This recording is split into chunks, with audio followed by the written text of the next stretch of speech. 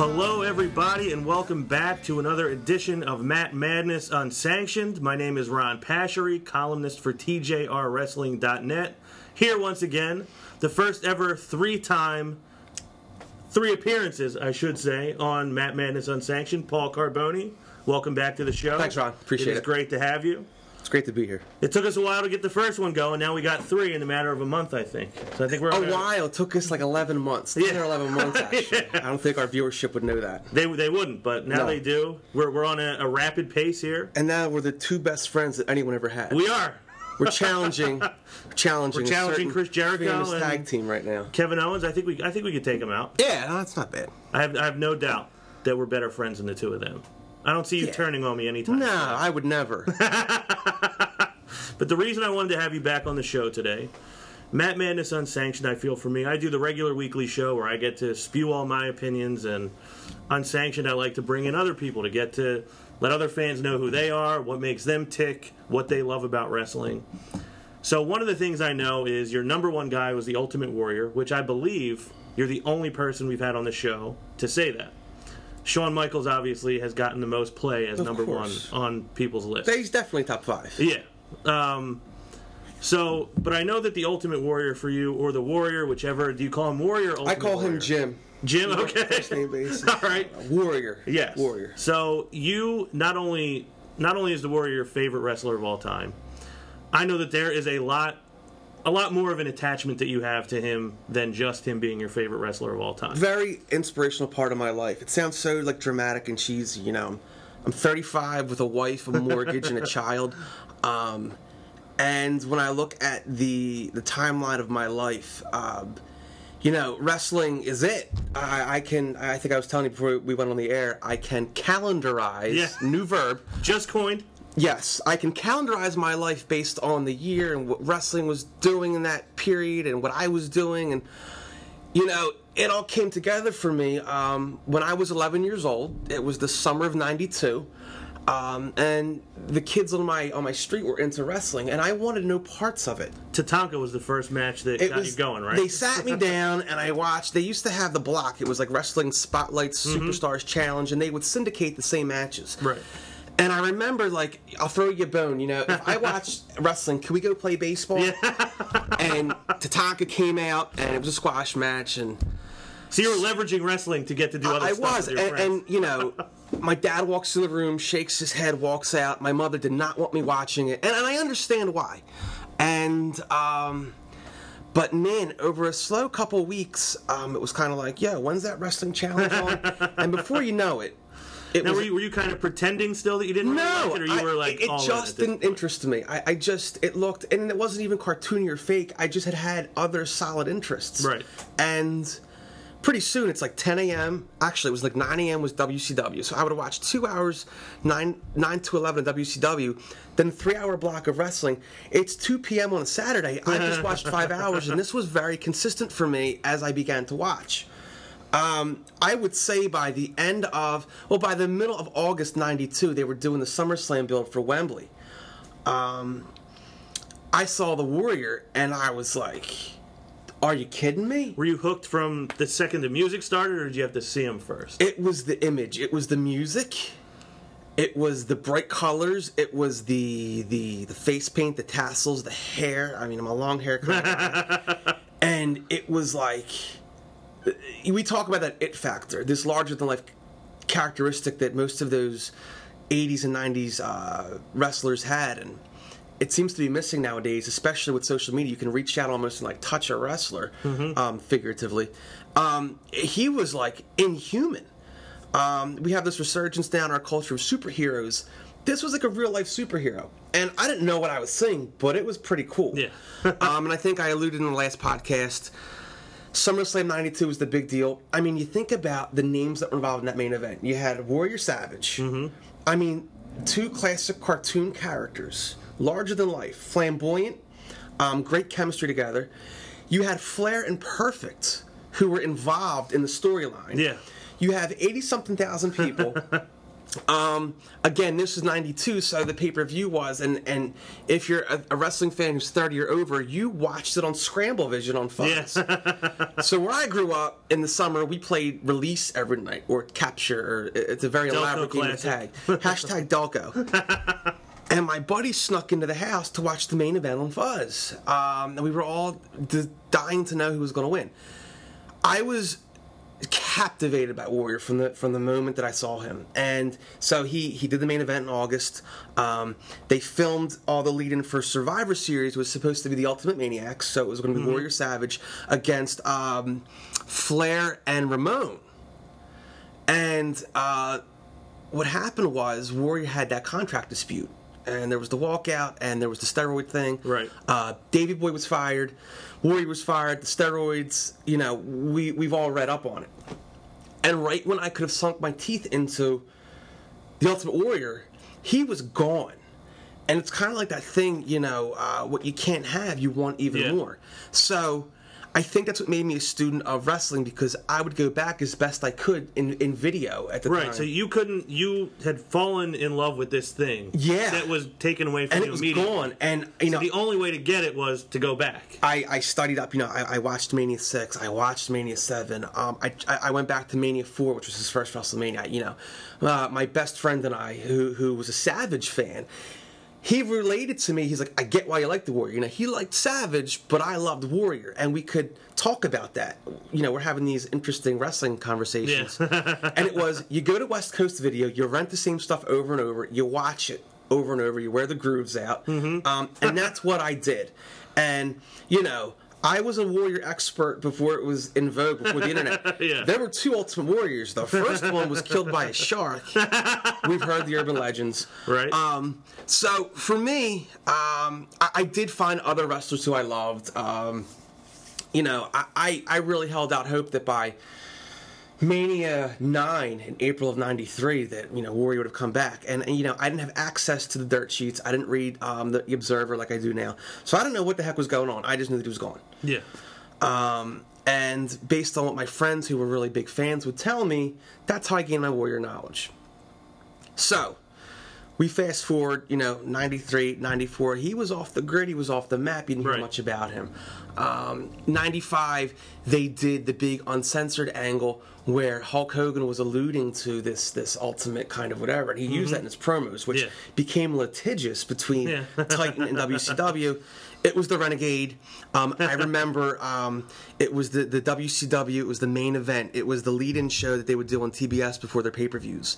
And they were going to unveil him. And I maybe my memory is faulty, but this is how I romanticize it. Again, at my best friend's house, and they're going off the air, and we didn't order the pay-per-view because we had school the next day. Right. I was only, 14. I was a freshman in high school, so I had to be in bed. And they're going off the air, and Hogan's cutting a promo, and there's this fog, and you see this guy that kind of sort of looked like Warrior, but it wasn't quite him. Yeah. Ron, when I tell you that I gave hundreds of dollars to the Mean Gene hotline because he would bait and switch us. He would drop names and terms, and I'm like, oh, yeah, Warrior's coming back. So we would pool our money, and we would call 1-800-909-9900 for all the latest. $1.49 for the first minute, 99 cents for additional minutes. Kids, get your parents' permission. So you didn't ask? No. And what's really funny is my mother was cool with it.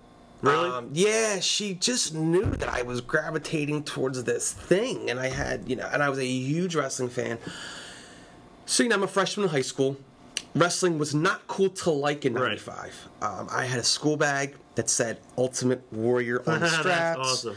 I had, Now, did it come that way, or did you fashion it yourself? I got a pen, and it was not cool to like wrestling. I was in the ECW.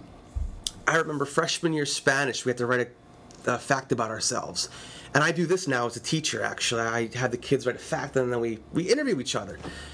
And he got to my index card, and he went, oh, geez. And I'm in an all-guys school, which if you didn't go to one, the atmosphere is entirely different. A lot of testosterone. It's very macho. This kid likes to go to wrestling shows, and everybody rolled their eyes. Little did we know that 2 years later, those kids were also going to wrestling shows. Yeah. But, I was going to ECW shows. I hadn't been to my first wrestling pay-per-view was 95, King of the Ring. Anyway, Warrior's off the grid. You fast forward to like February '96, I think it was. I had gotten grounded. Wow. I did something. Who knows what I did? I don't miss that. Probably got a bad grade.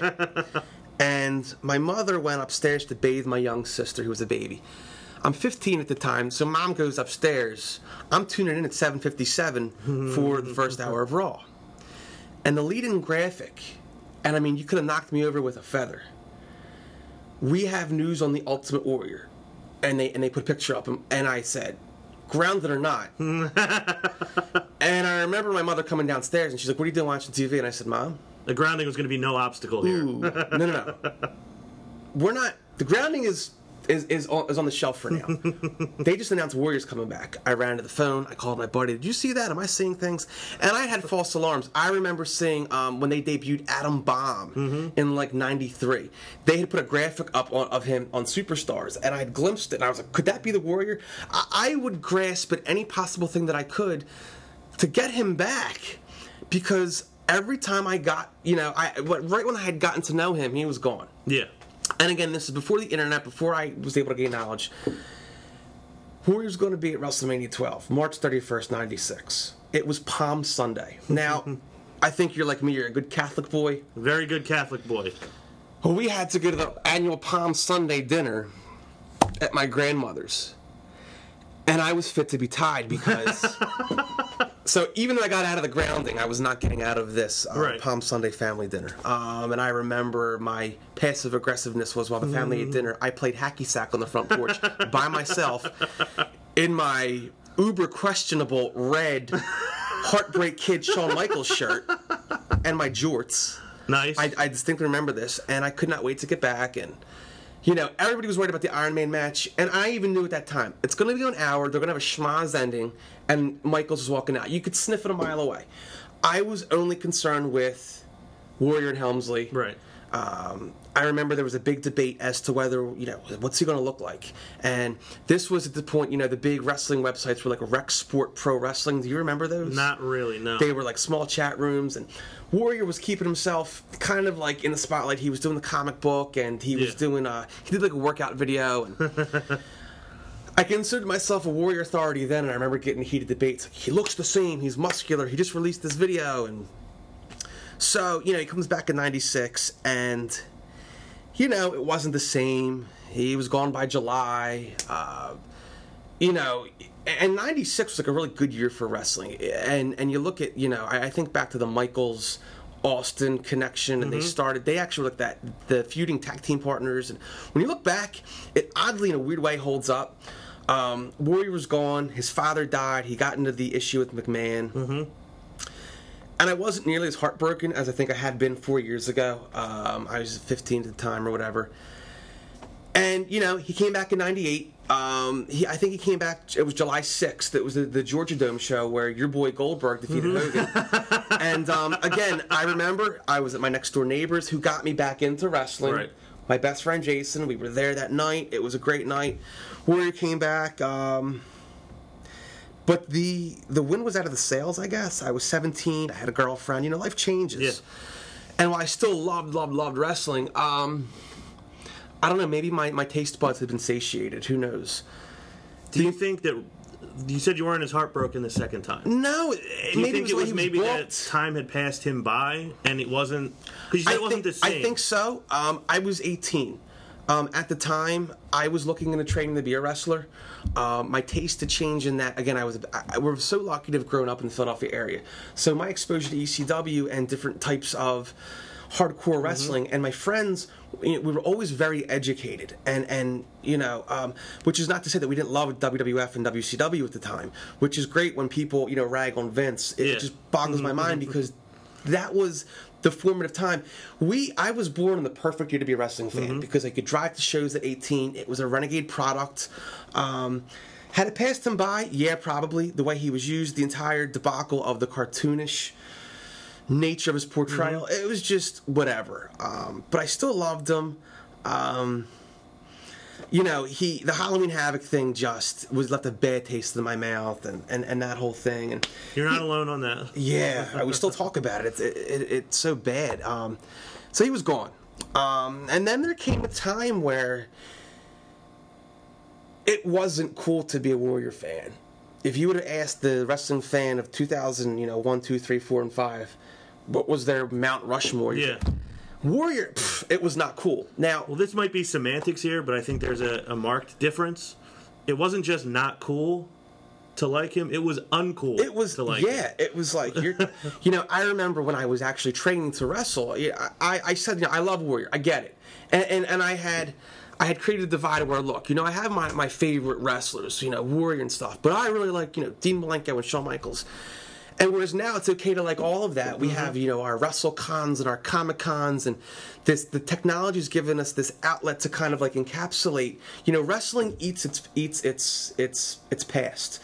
They're cogs in a wheel, and I'm glad that the fans can keep the memories of those '80s wrestlers alive with technology and these cons. But we didn't have that back then. Right. So the first thing that a predominant male audience does is we make fun of that which makes us feel uncomfortable. Yeah.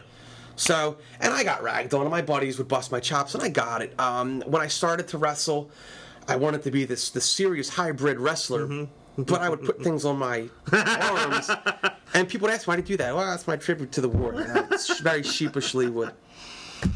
So, But the fact that you did it says a lot. I don't think I'm any kind of trailblazer or anything. I just really like the guy, and if you look at my high school notebooks, when I tell you I drew the Warrior symbol thousands of times, hundreds of thousands, and I still do it today. So let's get to the good part of the story. Right. 2004 comes. I was on a wrestling website, and somebody was making fun of Warrior. He was auctioning off on eBay a signed action figure. So I immediately logged on, and it was $60. I was in grad school, I was unemployed, I was studying to be a teacher, lived at home, and I said, $60 is a drop in the bucket. And instead of the bidding, I bought it now. You had the buy it now option. It was $60. So I got it. I said, cool. And don't you know, a couple hours later, I got an email from Warrior via eBay. And again, not Personal email. He personally emailed me through eBay. Hi, thanks for bidding. You won, et cetera, et cetera. Is there anything I could do for you? and I said, well, I always believe, and I never stopped believing. If you could just sign Always Believe, Ultimate Warrior, put my name on it. My name's Paul, and I figured that I would strike while the iron was hot. Right. So I drafted an email to him. Basically, it was a man crush love letter. Okay. I made the mistake of sending it to a good friend who then sent it out to my other male friends. This email does exist somewhere. So it's out in circulation. Yeah, somewhere. and it's been held over my head, and there was a time when I was very embarrassed by it, but I basically told him, like, you have no idea what you did for, a ridiculed high school freshman who had nothing to believe in 10 years ago. When it wasn't cool to like you, like I always did, and just thank you for what you did and all this stuff. Well, he emailed me back, and if we came to know Warrior in his later years as very verbose, right. very intelligent, but you think I talk a lot. His email was, and I was doing the Santino around my house. I was calling my friends, like, you'll never guess. And my one good buddy, a trained wrestler who went significantly far in the business, as a matter of fact, he went, and this was cyber stalking before there was cyber stalking, but he went and checked out his eBay profile, and he said, did you know that Warrior recently bidded on a bag of fertilizer for his lawn? So we thought, So Warrior and I exchanged some emails, and I took it a step further. I asked him about the Warrior. He used to wear an earring. It was a Warrior earring. It was the Warrior symbol. And, if you look at the old WWF magazines, you look up close, and I was like, do you have any of them? Because my ears pierced. And he said, Vince McMahon paid $5,000 a piece for them. Wow. He said, I can't believe I ever let anybody talk me into putting holes in my body, but I did. But I'll be keeping those. In the same email, I had actually asked about some of his attire. And again, this is what fascinated me about him was his, this guy, like Savage, they invested so much money in their life. Oh, yeah. Right here is the WrestleMania 7 figurine. You'll remember that he wore that beautiful coat, and he wore the trunks. Yes. And it was the WrestleMania 7 career match, and on the back it had the WWF title, and it said, "It means much more than this," which my buddies and I always thought was like the coolest thing. Which it is. And I said, do you still have those tights? And he said, yes. And he said, this is where it got weird. He said, I could sell that stuff to you, but it would cost a significant amount of money, and I have it in storage in Phoenix, and I can tell a person's character, and if you're not interested, like, let's not negotiate or whatever. And I was like, okay. Again, I was 23. Right. But I said, okay. I said, it's probably worth more than I can handle, but I appreciate it. And a couple days later, my Warrior figurine arrived, and here it is. Again, 2004, when it wasn't cool to like the Warrior. Yeah. And he had signed it, and he handwrote me a letter, and I got a couple 8x10s. And again, another my good friend who had stalked his eBay account, he read the letter, and it was on letterhead, and it was Project Warrior with this caricature. And he said, and he gave me this idea. I copied his letterhead. I put a plain piece of paper over top and made like 1,000 copies. So to this day, I have the Ultimate Warrior's letterhead. I may or may not have passed it off as my own once or twice. We cannot confirm or deny. So, I'm 23. This is 12 years ago at this point. 2006, the Smear DVD came out, and I liked it only because I got to see the footage and hear people talk about it. So, my fandom has never waned. I've always been a Warrior fan and a wrestling fan. So, for the sake of our listeners, budget on time. Well, real quick before you get to that, because you clearly had multiple communications with him. Nothing major. Do you think that he, in any way, your feelings toward him that you expressed, like what he did for you as a youth who had nothing to believe in, do you think he appreciated it, or were you just like another fan that...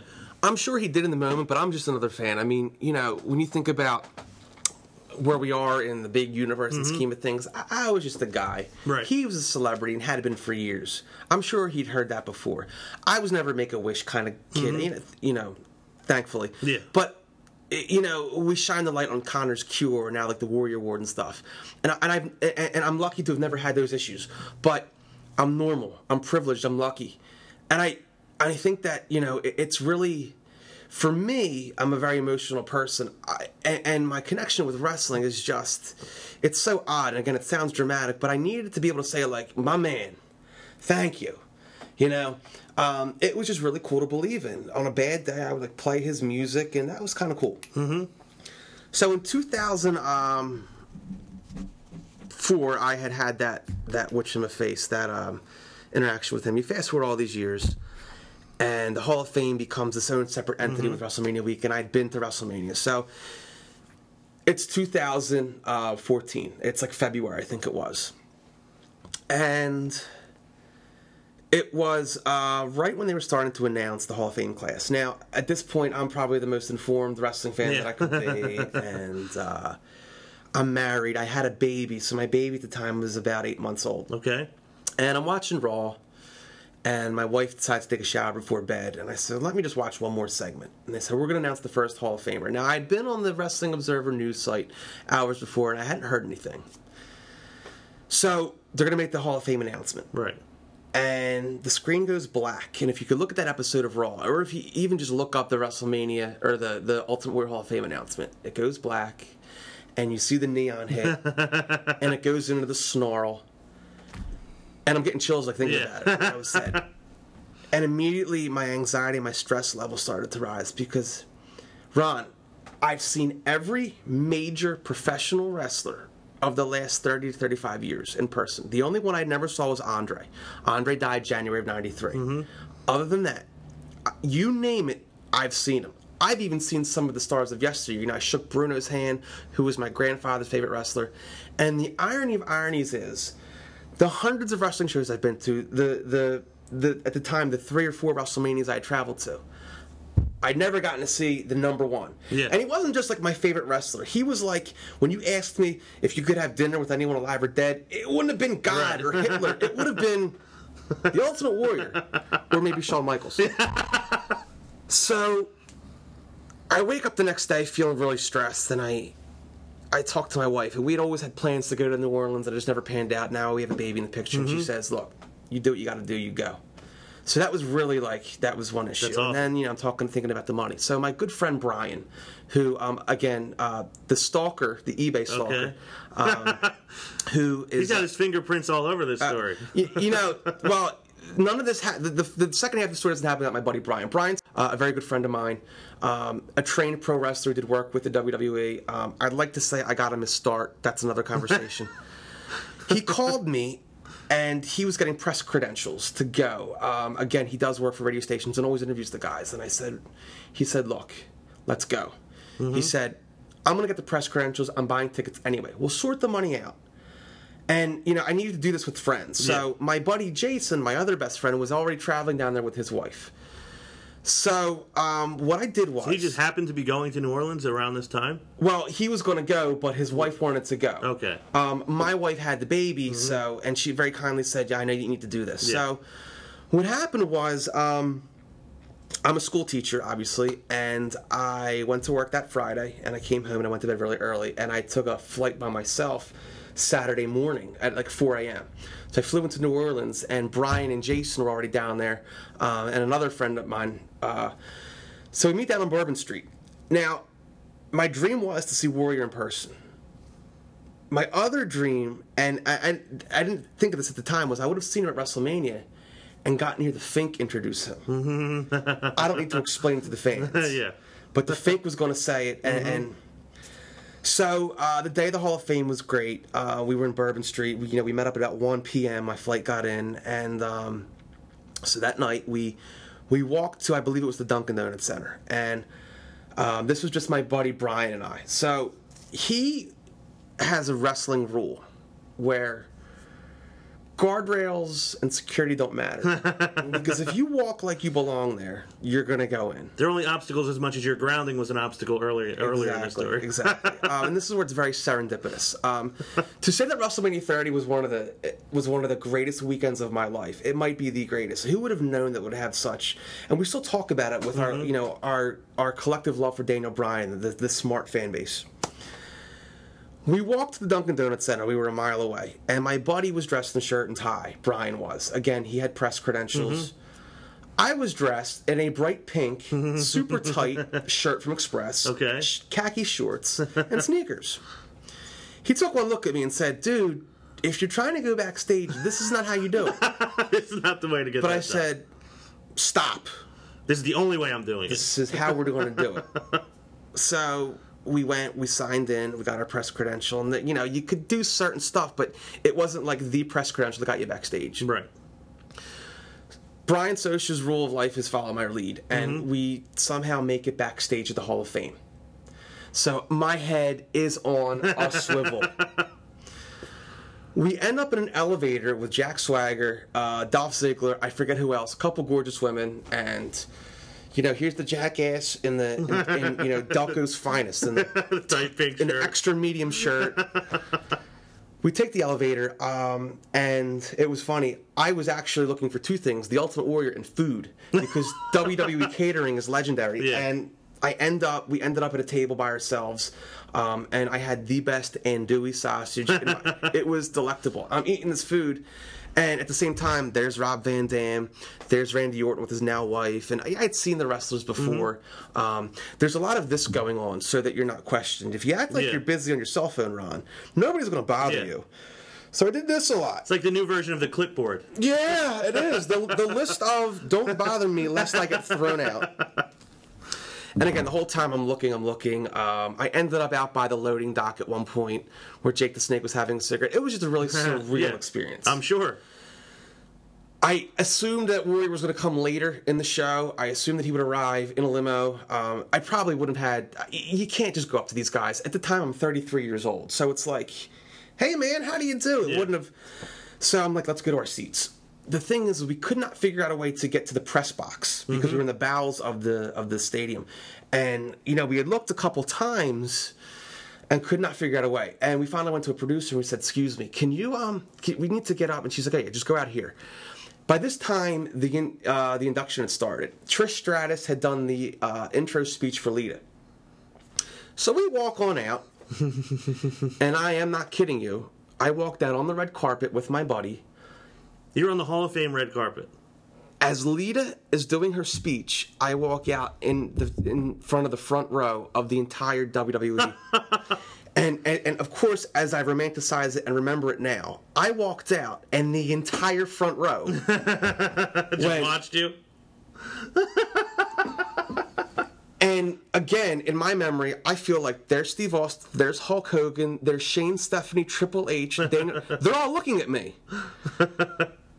There's a silence in the crowd. You can't be loud. There's Lita, and here comes this buffoon in his pink shirt, and it's just extra medium, extra tight. I may have been walking with my chest puffed out, and I was mortified. And I look at my buddy, and he's like, "Just don't make eye contact. Like, just we are Ron. We were on the red carpet. We were where the superstars were walked out to go to their seats." And I'm like, "Oh my god! Oh my god! Oh my god!" So the spotlights are on me. You're in the bowl of the stadium. Yeah. We immediately make our way to the back where it's like quieter, where the production is. It's pretty cool.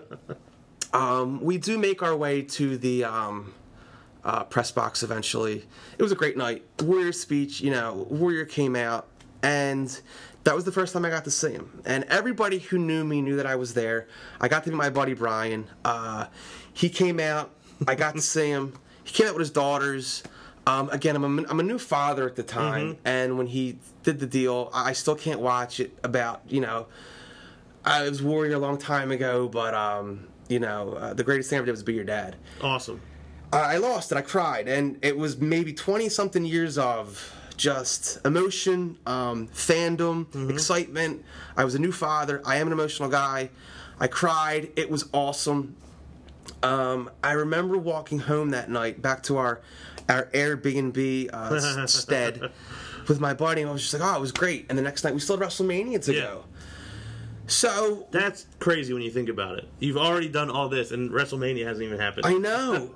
And I had said, like, if I don't get to Mania, I think I'll be all right. I got to see the Ultimate Warrior. Not just my favorite wrestler, but, I'm a big appreciator of sports and whatnot, but he's always been my number one. I got to see him go to the Hall of Fame. He got his just due. It was a great speech. I liked the edge in it. I liked the zings in it. He got his, and he deserved it. And, all the Warrior fans, they released the T-shirts, and I'm sitting there saying, where were you 10 years ago? But...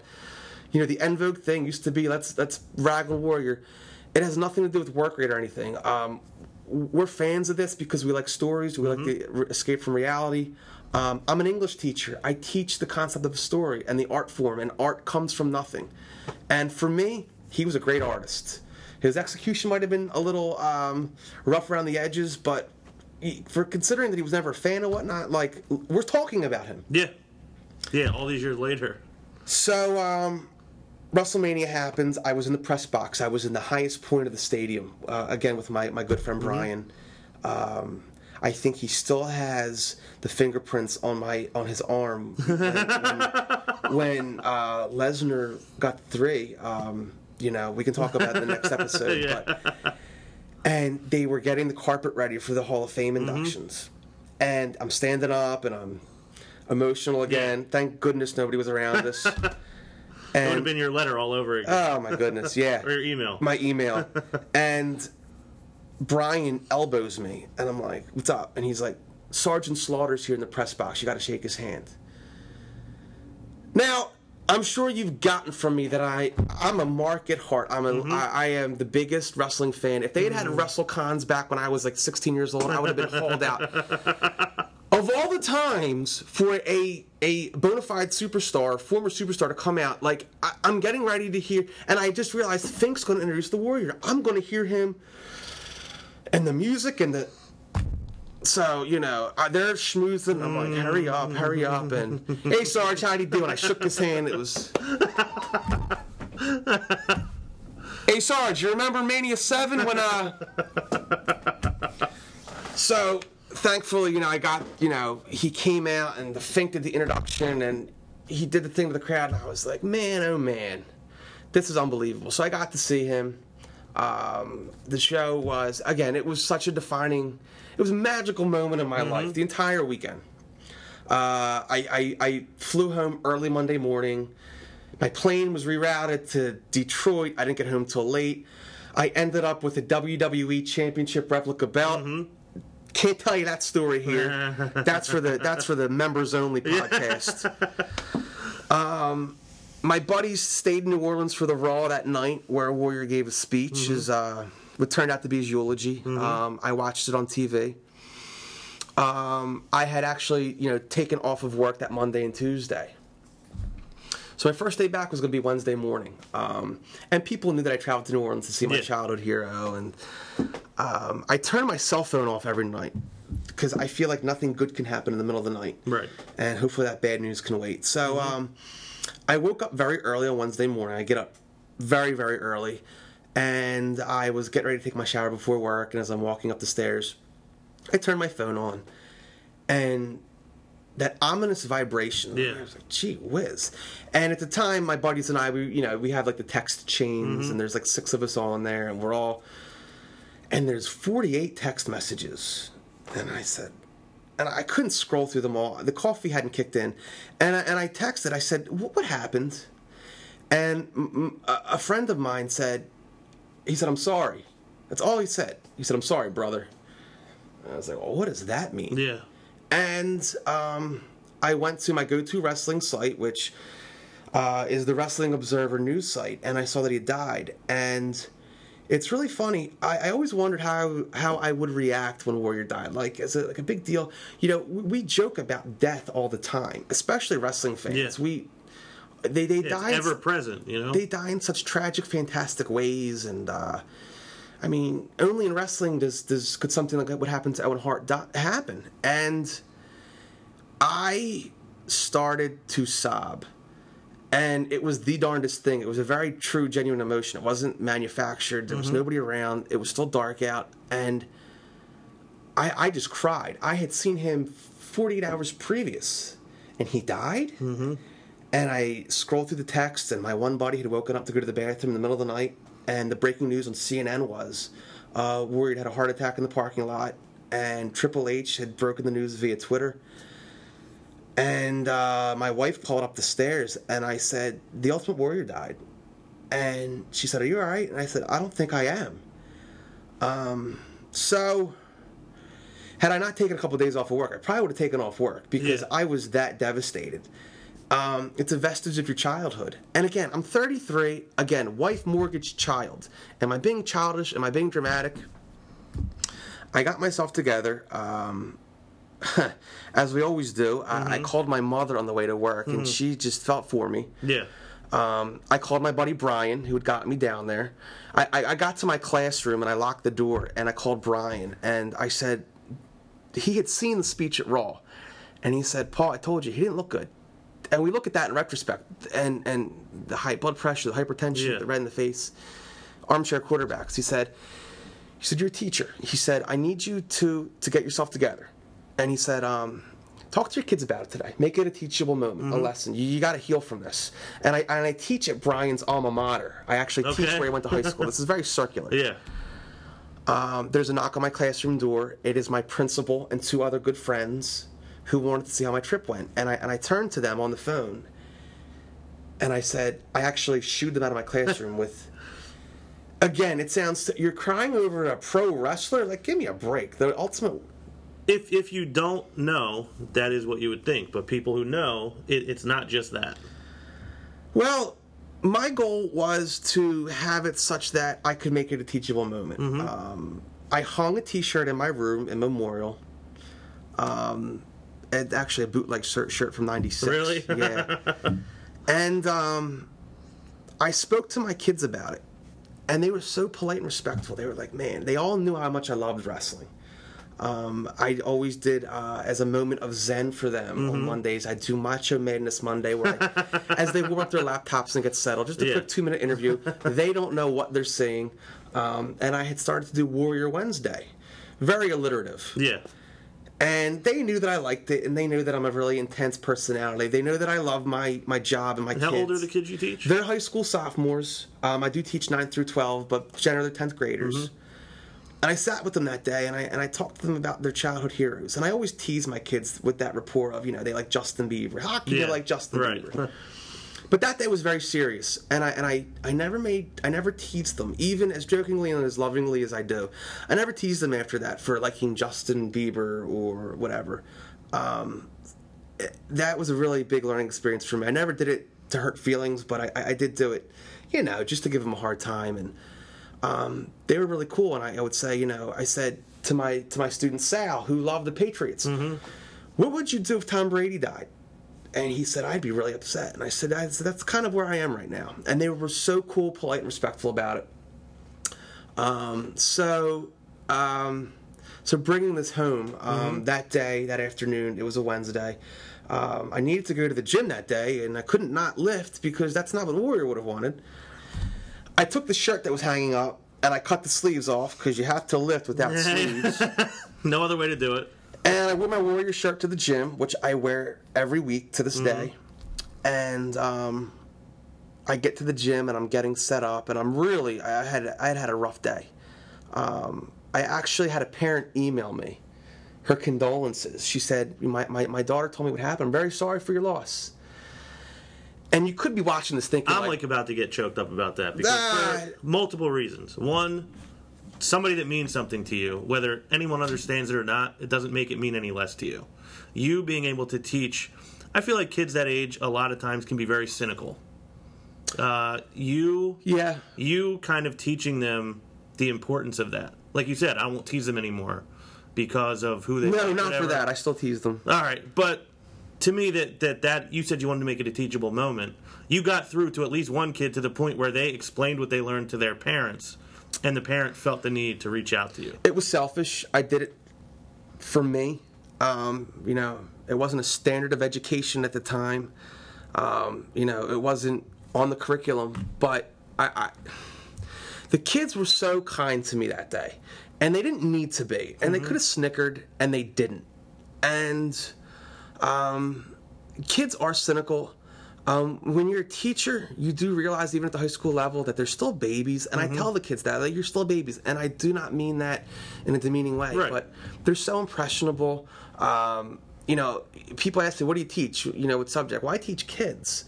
And some of them love me, and some of them hate me, and I think they all agree that I push them. And but that day, I needed them. I needed something. And I told them, who would have known how I would have reacted? Here's this flamboyant, big-muscled wrestler who dies. I go to the gym, and a guy comes up to me, and he goes, "Hey, Ultimate Warrior, didn't he just die?" And Ron, if looks could kill, man. I never said a word to him. I just looked at him. You didn't need to. I had the earbuds in, and it was like, are you stupid? I'm not a friendly guy at the gym to begin with, but that was not the day. And so that day, I was doing deadlifts, heavy deadlifts. And I was getting set, and I warmed up, and I settled in for a heavy set. And I know that I sound like a macho meathead right now. And I always have my iPod on shuffle. And a song came on, and it was by the Counting Crows, and it's called "If I Could Give All My Love to You." And Richard Manuel is dead.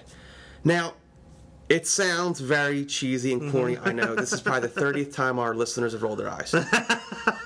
My wife had met Adam Duritz, the lead singer of the Counting Crows, years before. That song is written about Richard Manuel, who was the drummer in the band. And he wrote that song at a point where he was feeling very depressed. And he had woken up in bed with a lady, and he'd gotten the news that Richard Manuel had died. And it shocked him, and it brought him down. If you know Adam Duritz and his music, and he's battled depression, and he wrote this beautiful song about it. And my wife has this love affair with the Counting Crows and Adam Duritz, and she's got me into them. And she explained to me, she said, I met Adam Duritz backstage at a show. We shared a cigarette. And my wife always loved Rick Danko from the band. And they had this moment. And they talked about the song, and she thanked him. And it was really cool. And again, a celebrity interaction always means more. And she was teaching me about the Counting Crows, because you have to learn to love your wife's music, whether you want to or not. But I have grown to like the Counting Crows, and that song came on. And again, it's that serendipitous kind of thing. WrestleMania 30 and my travels to see him. And I went to dig my heels in for that first deadlift. And the first licks came in, and again, at the gym, I cried as I did my first set. And I had to stop, and the tears were coming, and I probably looked like I just gotten bad news. It was a point of closure. It was a point of clarity. I had gotten the email from the student's parent. I have it saved in my inbox to this day. I thought it was very kind. She didn't need to be. Ron, we see on Twitter now, we see all over the internet with Dana Warrior. People have the tattoos and stuff, the Warrior symbol, and I always said I was going to do it, and I never did, and I probably never will. I actually commissioned, through my principal at the time, a 3-wall mural of the Ultimate Warrior tribute. And back to my best friend, Jason. And this is in your classroom. This is my classroom.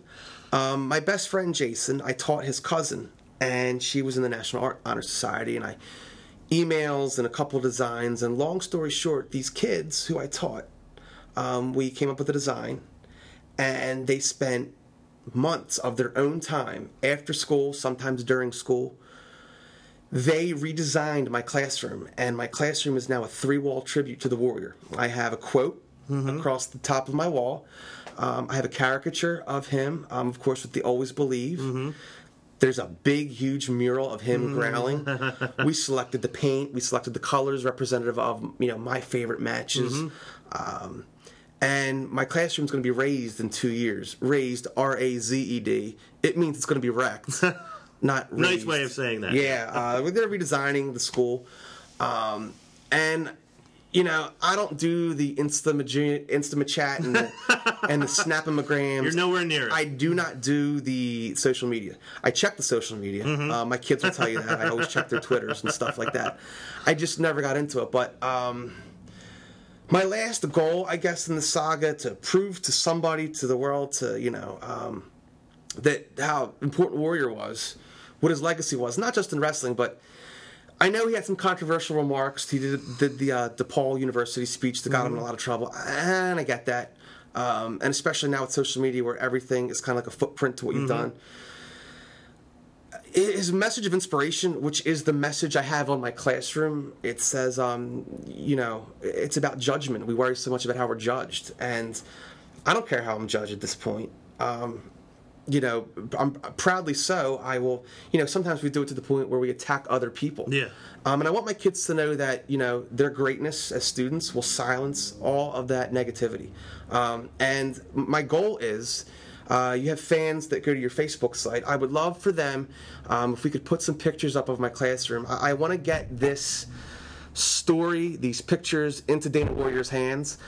I did set up a Twitter. I actually have a Twitter handle. It's Destrucity, which is a word coined by Warrior. Did you know that? I did not know that. He came up with this belief system called Destrucity. We're going back to 1996. Again, I was a Warrior fan before it was cool. Destrucity 13, and I set up this Twitter thing, and I couldn't figure out how to do it. But I do have pictures of this classroom on the on my phone, which I can send to you. And I just want Dana to see them. In my wildest dreams, I would love for her to reach out to me. I do see what she does on Twitter. She's spreading the power of positivity, which is such a phrase that we hear as wrestling fans. But my kids put their heart and soul in it. This year, the kids that designed it, some of the kids, they're seniors, so they're leaving the school, and it's really been really full circle from the time I was a childhood. I believed in Warrior at the same time that I was believing in Santa Claus. And now I'm the father of a 3-year-old. And it's never gotten old. Right. And yeah, I love the Shawn Michaels. And I can talk to you about technical wrestling. And I know about, tackle, drop down, hip toss, duck the line, take a powder. I know it all. But it all comes back to being a kid. And that's what we do. We watch wrestling for the 17 hours a week that we do. Yeah. And only 17. You're not a true fan if you're watching less than 15. But I really want to thank you. When I met you via text all those months ago, it was, can I get my Warrior story out there? You've given me the forum to do it. We've been talking for about 50 minutes. And I just kind of want to put it out there. The school is going to renovate. The classroom will be gone. Who'd have thunk it that Ultimate Warrior, one of his messages, is inscribed in the walls of public education? Yeah. Such a conservative environment. But, Yeah, the weekend of WrestleMania 30, man. All the people that got to travel there. We talk about Daniel Bryan, and we have the legacy of Connor's cure.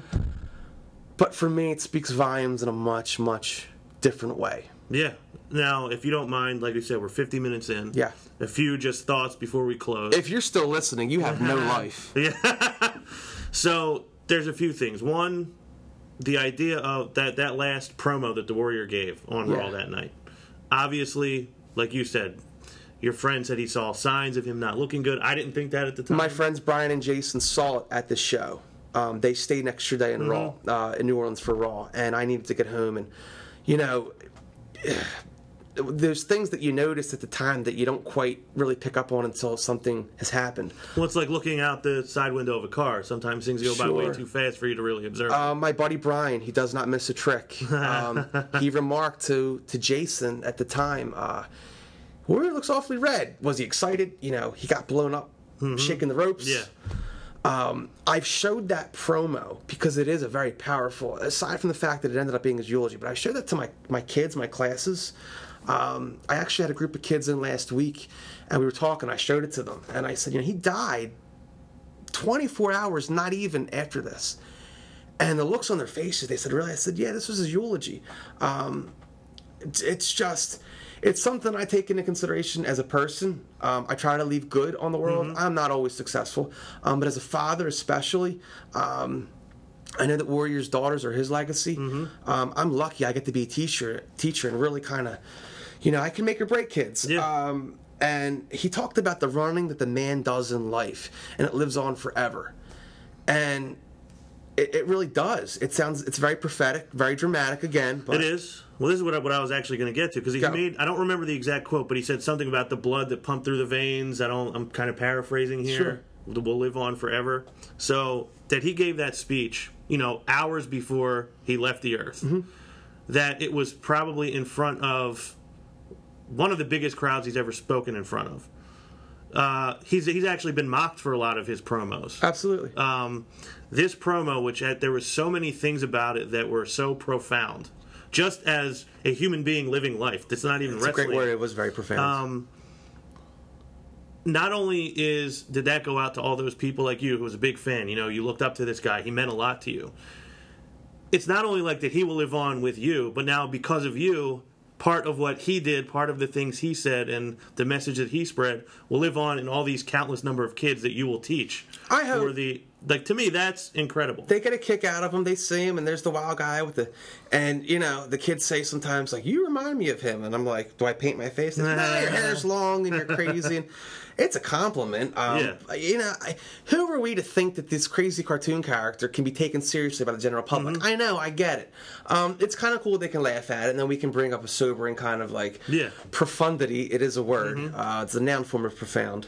That he gave this speech and he died, and he did try to spread good. He was always a face. He was never a heel, unless you want to go to the beginning of his career. But I think that kind of says something to his legacy, his belief system. I think he genuinely tried to be a good dude. I may not have agreed with him politically. I certainly didn't. That's certainly, a different can of worms. But, he tried to do good. He was very much maligned for it. And I'm not saying he was perfect. But outside of Mr. Perfect, who is? Mr. Perfect is perfect. When they tell you kids that there's no such thing as perfect, not true. I know that he said things. I know that he did things, and we can't rake him over the coals for his sins. But if we focus on the positive, and me as a teacher, education ebbs and flows when you're dealing with a bunch of personalities. I'm a human psychologist sometimes. I'm a therapist.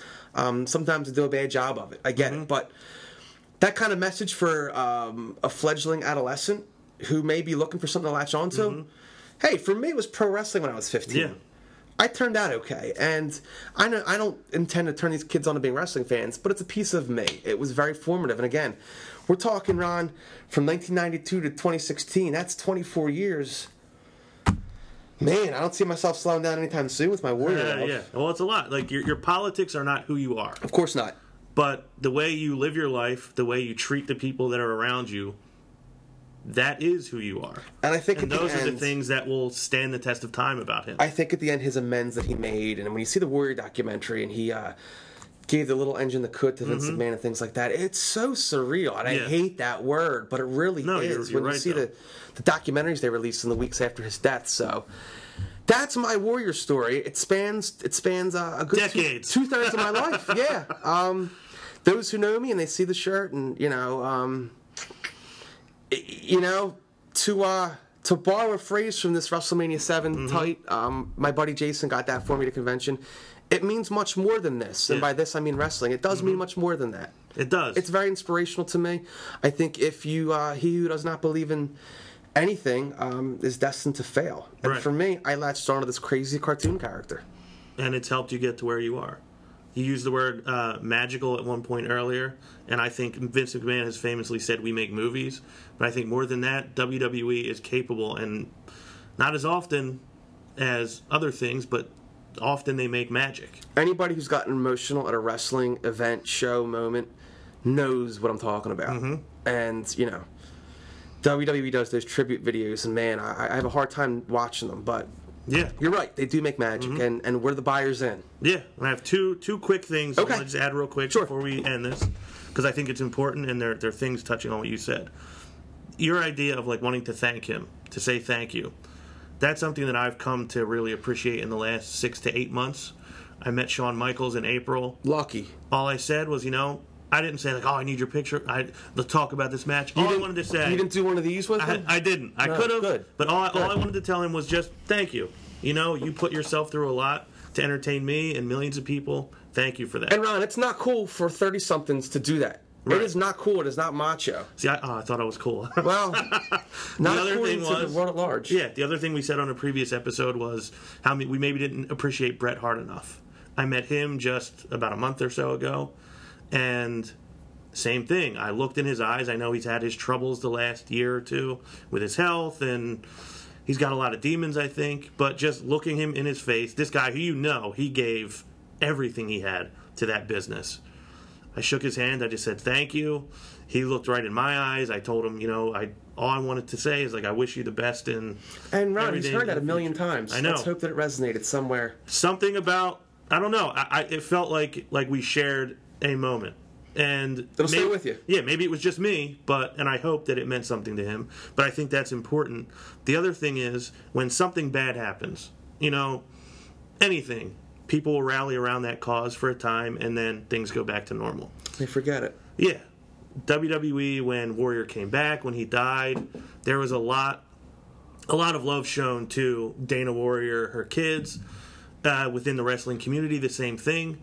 But again, it's not at the forefront of people's minds anymore. It's been a couple years now.